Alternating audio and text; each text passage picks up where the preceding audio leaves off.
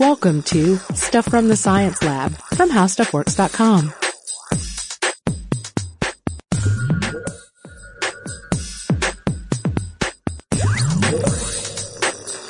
Hey guys, welcome to the podcast. This is Allison Loudermilk, the science editor at HowStuffWorks.com. And this is Robert Lamb, science writer at HowStuffWorks.com. So Robert. Yeah. Have you ever thrown a party? I have certainly helped throw some parties. Yeah. Used to, when I first moved to Atlanta, I lived in this house with two other people. And it was... was it a party house? Yeah, it was kind of a party house. Really? So, yeah. Tell me about it.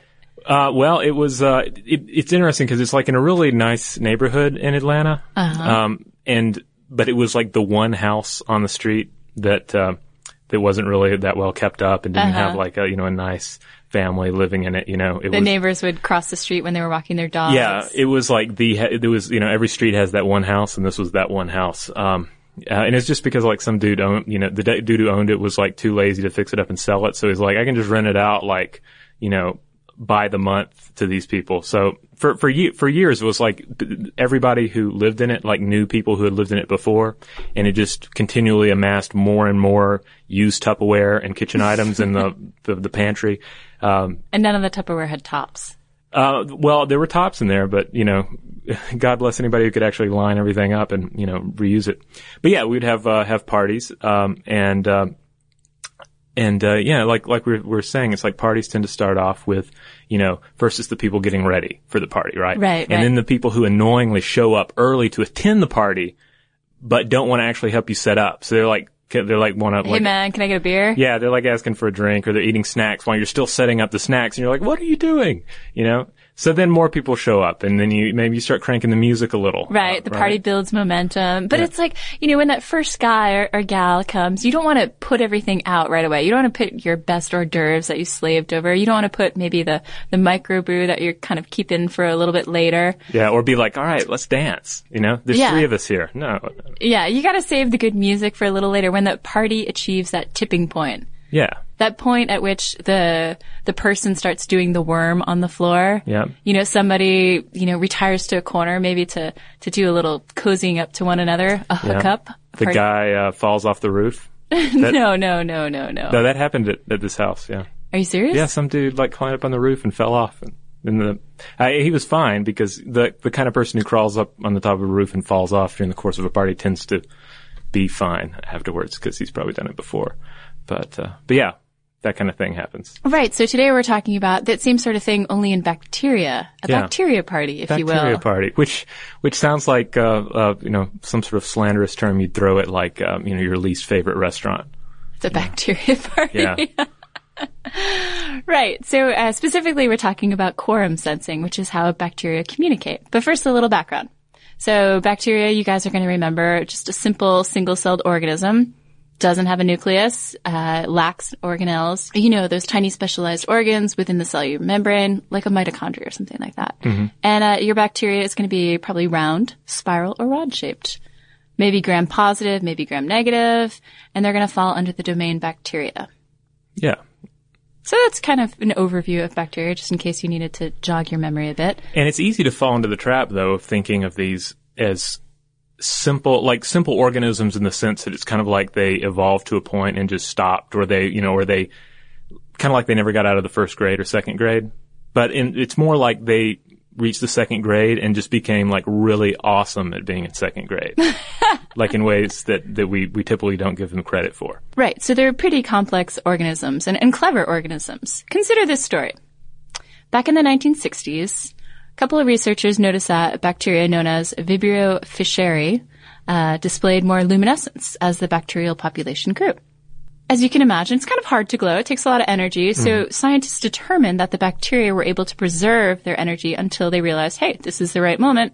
Let's make a really good glow. There are enough of us here to really make an impression. So a lot of times you could see that good glow in the liquid organ of a deep sea creature, like, a squid. Uh-huh. And it was really fascinating stuff because these bacteria were living symbiotically with the squid or whatever creature they happen to inhabit. And the light, the bioluminescent bacteria would become the light structure for the eye. It was so interesting. Huh. So it's like if you had like a giant monster that coated itself with like Raver Kids with like little glow sticks, and then Like, you get enough of them together, like one raver kid with a glow stick's not going to really produce a lot, but it gets a lot of them together. Except they, they get these things end up gathering together and then they produce more glowing, right? Right. Like the raver kids, no doubt. Yeah. And the giant squid. So the point of this is that the population has to reach a sufficient size to emanate that killer glow. Okay. Again, like the party. You have to get a certain number of people together before the party really starts kicking, as they say. Yeah. And that's an example of quorum sensing. It's really just how bacteria communicate. It's usually used to tell other bacteria, hey, there are enough of us here now. Let's get on to bacterial business. And there's some other organisms capable of mimicking quorum sensing. Like I saw some research on plants and algae and insects, possibly too, like honeybees. I guess cool. Insects might use it to figure out where they're going to plant their next colony. Interesting. Anyway, so the name, as you guys can imagine, comes from quorum, or just the majority of people from some particular group that you need to achieve for like a vote or a political action to occur. Yeah, like you're always hearing it on the news, like, oh, they have to get a quorum. They have to form a quorum on that particular topic before, this legislation can pass or this rule can, be passed up in a company, et cetera. Yeah, example. HowStuffWorks.com couldn't pass that sweet new motion for a 4-day work week because a quorum wasn't achieved. Oh, I didn't get the email on that one. I know, neither did I. If only it had gone out. I don't know. I'm a 4-day work, because then you're just going to have like 10-day work days, right? 10-hour work days? Oh, yeah, 10-day work days. What am I talking about? 10-hour work days, right? Gotcha. I guess you could bump it up. What do the French people do? Oh, well, that's a whole other issue. But, So let's talk about quorum sensing. Let's talk about how bacteria reach that critical capacity to communicate. So the mechanism here that you're really going to want to concentrate on is autoinducers. Okay. Bacteria produce and they give off these autoinducers, and they function as signaling molecules, kind of like pheromones. Okay. So the concentration of autoinducers in any given area is going to correspond with the size of the bacterial population. Like, to bring this to a party, you know how when people come to a party, they never stick with just one cup for their beverage? They end up with like leaving several around, like laying on coffee tables and bookshelves. I see. So number of cups laying around as a indicator of how good the party is. Right. Like, if you have 200 cups laying around, that means you have 50 people there. Right. So similarly, of course, a high concentration of autoinducers is going to tell you that a lot of bacteria are present. So once you get enough bacteria coming to the party, they're going to start producing the molecules that are so toxic to their hosts. They may even form a biofilm, which is just a massive group of bacteria that may form a coating, like on a mossy rock. Mm-hmm. You were talking about in a dog bowl. Yeah, or if you feel like a film on your teeth. Yeah, or a medical device. They're pretty common on medical devices, like a catheter, or prosthetic device, or a heart implant, right. A valve.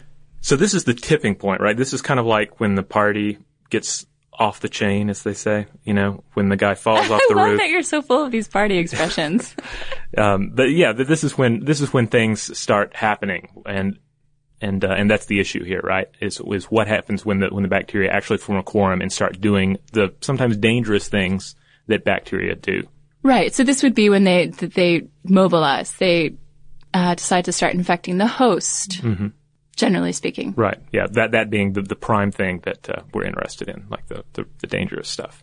So just to remind you, a quorum-sensing drug would stop the communication, whereas a regular antibiotic kills bacteria, or it stops the targeted bacteria from growing. And then, of course, allowing the development of resistant mutant bacteria. Yeah. It basically, we're talking about cutting off the communication. Like, there'll be however many bacteria get in a room, but they don't know all the other guys are really there. There's not enough communication to get the party started.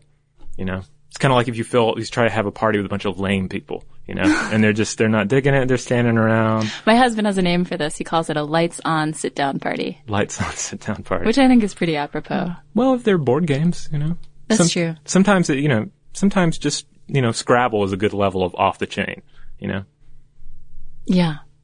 Indeed, Robert. Yeah, especially if you allow like creative spelling, then it's whoa, crazy. And here's something else. Bacteria don't just communicate with their own kind, right? They don't just communicate with the people at the party. They may have receptors for species-specific autoinducers, as well as receptors for signals sent out by all other kinds of bacteria. So there could be like party crashers in the bacteria community. Indeed, indeed. Right. So this would indicate, in the case of our bioluminescent ones, that not just the bioluminescent ones are communicating, but, they may be communicating with other bacteria that are just floating in the seawater, chatting it up. So why does it matter? I mean, why do we care if bacteria are communicating? Well, it really never hurts to have new tricks up our sleeve when we're dealing with bacteria. Yeah. And again, that's the key thing here is that when bacteria form a quorum, a lot of times they're going to do something deadly or at least unhealthy to the host. Right. So let's take it in the hospital. There's a pretty common bacteria called Pseudomonas aeruginosa. Mm-hmm. You're smiling because you want to make a food joke about how that's... No, I did that last week. Okay, so right. We'll pass. So Pseudomonas aeruginosa is a gram-negative bacterium behind an infection that strikes and often kills people with cystic fibrosis and other immunocompromised people. This is going to be like people, AIDS patients, or maybe people receiving chemotherapy, or people with burns. And it's really common in hospitals, but it doesn't affect healthy people. So a couple of scientists from the University at Buffalo were able to inhibit the master regulatory gene behind quorum sensing. So that's effectively how we are stopping bacteria from communicating, by the way, is by regulating gene expression to get into the actual mechanics of it. And so these scientists were able to do that. And it's pretty cool when you consider that a lot of strains of P. aeruginosa are resistant to antibiotics. So again, it kind of comes back to having more than one way to skin the cat or stop the bacteria from chatting with one another, in this case, and mobilize. Yeah, and another thing this is the thing that I thought was really cool is an idea that's been put forth by the Albert Einstein College of Medicine. Oh, yes. And that's that these could be basically, quote, everlasting antibiotics, unquote. Okay. And basically the principle here is, we've all heard of like antibiotic resistant drugs and like, antibiotic resistant bacteria, illnesses, et cetera. Yes. The idea is that by creating, like pulling out antibiotics, we're pushing against them. And then they're going to push back. They're going to, evolve a resistance to something. And suddenly you have to change your, you have to change your offense to meet their defense. Sure. But if you, by creating like a quorum, sensing drug, anti-quorum sensing drug, you're messing with their communication. You're not really pushing them. You're just sort of breaking them up. Right. You're not sparking resistance. Yeah. And so they found that like in like 26 successive generations of different bacterial species, that 26th generation was still as sensitive as the first one was. Yeah, they're not like learning to fight back against it, which is awesome because then it could conceivably last forever. It could be like a permanent cure. I mean, I feel like everlasting is a little optimistic when it comes to an organism as long-lasting and as adaptable as bacteria have proven to be. Yeah, but still, it's an intriguing concept. It's a little boastful. But then again, if you want, you want to get picked up by the media and you want to, get your catchy. study funded, you just say everlasting treatment for this. And you're like, whoa, I'll fund that. Yeah. So are doctors using quorum sensing, or rather anti-quorum sensing drugs to fight bacterial infections now? That's probably what you guys are wondering. Yeah, not really, right? Not so much.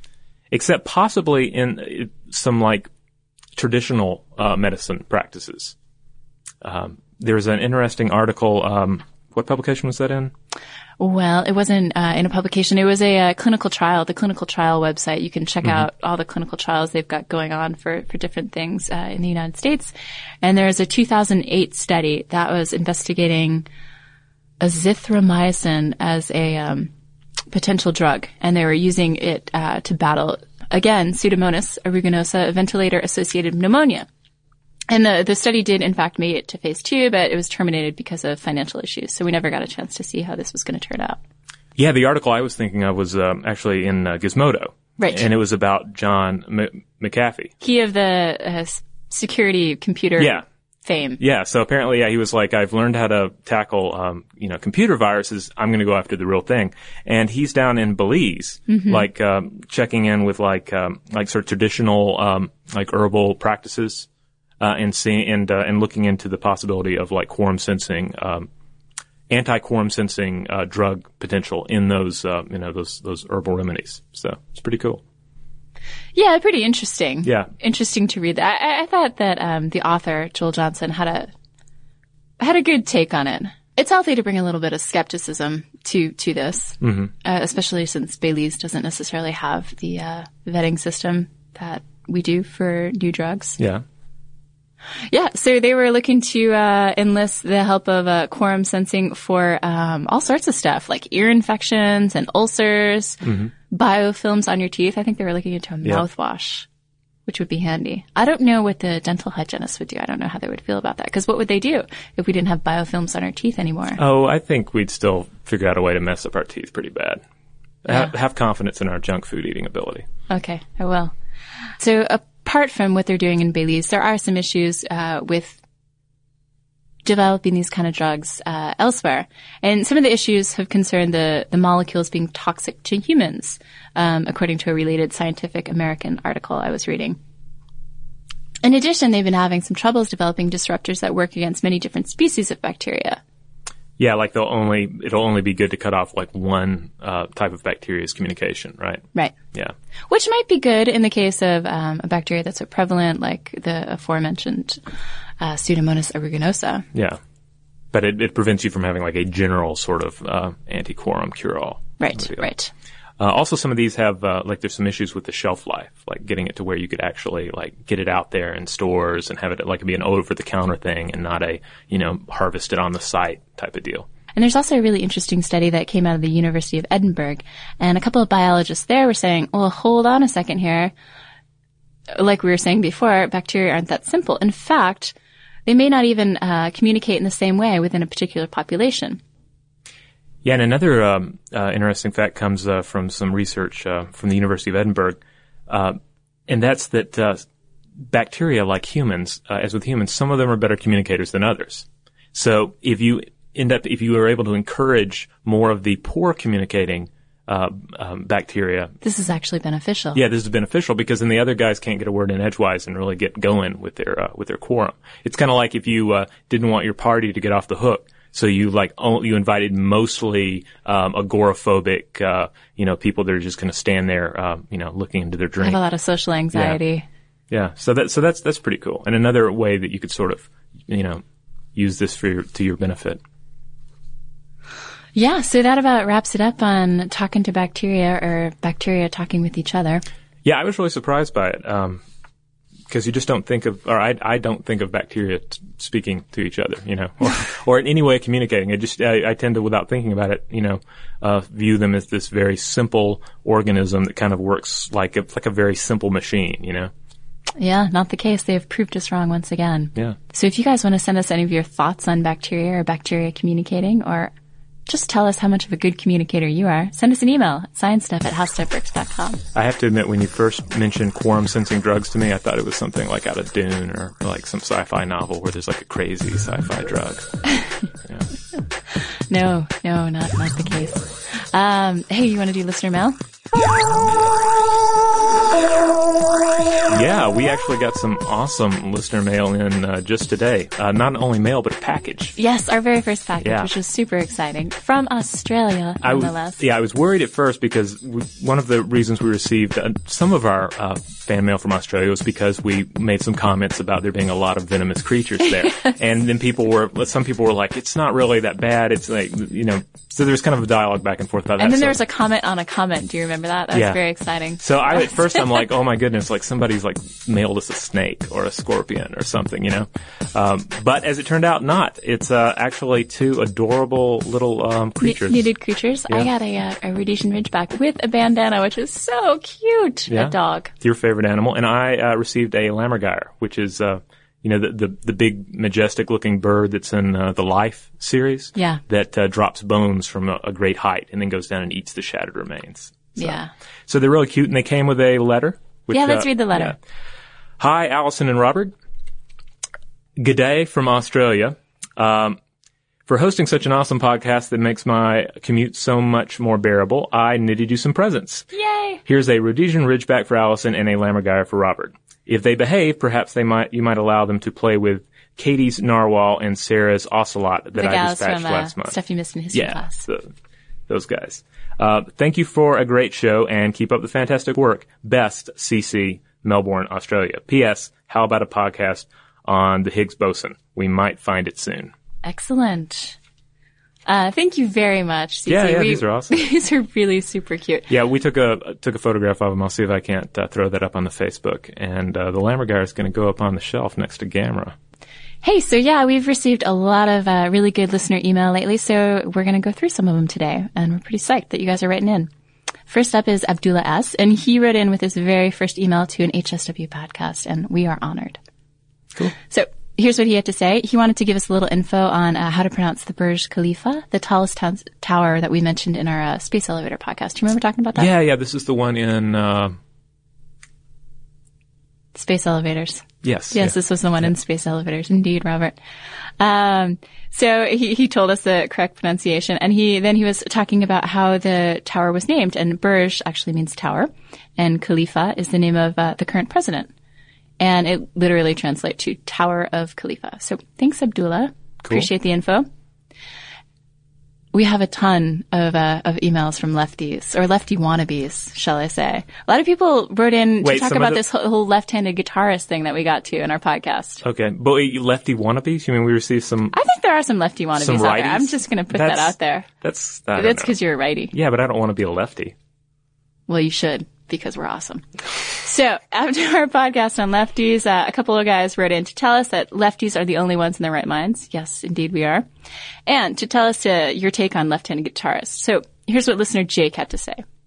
Although right-handed, I do know that if you're a lefty guitarist, you have to use your left hand to strum and right hand to hold down the chords. So lefties hold the guitar upside down. Jake also told us that Paul McCartney, the famous Beatles star, is a lefty, and he had trouble learning guitar until he looked at another lefty guitarist and saw the strings strung upside down. That's pretty interesting. Yeah. So, even more, this turned out to help Paul McCartney when he met John Lennon because it meant that they could sit across from each other and see a mirror image and learn songs that way. Oh, wow. It's pretty interesting. Andrew wrote in something along the same lines. He also brought up Phil Collins. And he was saying that there are no other left-handed instruments that he could think of other than the southpaw guitars. And I really do think he might have just wanted to bring up Phil Collins. Wait, I thought Phil Collins played the drums. Well, so Phil Collins plays the drums, but he was saying that drummers set up their drum kit in a mirror image of the usual way. So a special lefty way, if you will. Oh, cool. Yeah. William wrote in to tell us that aside from left-handed guitars, firearms are something that are left-handed designed. And this is pretty critical because when you consider a firearm, if you have a lefty using a firearm designed for a righty, then you can wind up with shells being ejected. Oh, yeah. Man, I never thought of that. Yeah, you don't want to have shells ejecting in your face every time you fire the gun. That's a design flaw. Yeah, William tells us you definitely don't want this in a firefight, so I totally trust William on that. Garrett is now frightened of his left-handed girlfriend, should she ever decide to fight him.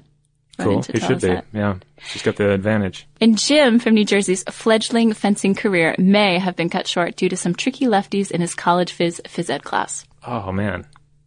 Yeah. You know, I took fencing in college. Did you? And I'm a lefty. Yeah? Were you any good? I don't think I went up against Jim because I went to an all-girls school, but I might have been okay. Yeah. And Val, our friendly neighborhood maker of prosthetic devices, wrote in again to talk about her left-handedness. And she was mentioning the whole Kerr car thing from Scottish history. Apparently there's a clan called the Kerr clan or Carr clan, depending on how you want to spell it, Kerr or Carr. And they're known for being left-handed, so much so that the Kerr castle built its spiral staircases backwards so that they could have that fighting advantage that we were talking about, that Robert and I were mentioning. And Val asked where some of my family was from, and yeah, we do have a little Scottish in them, so I don't know whether it's Carr, but...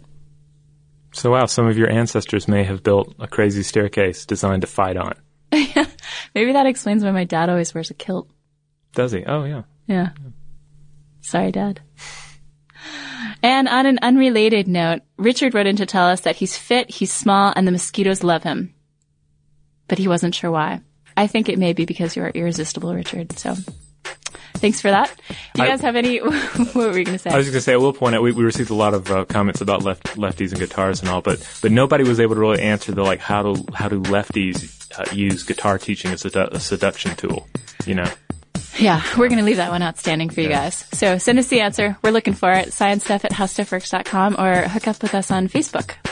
Yeah, on Facebook, we're Stuff from the Science Lab, and on Twitter, we're Lab Stuff. So check us out. All right, that's all I got. Thanks for listening, guys.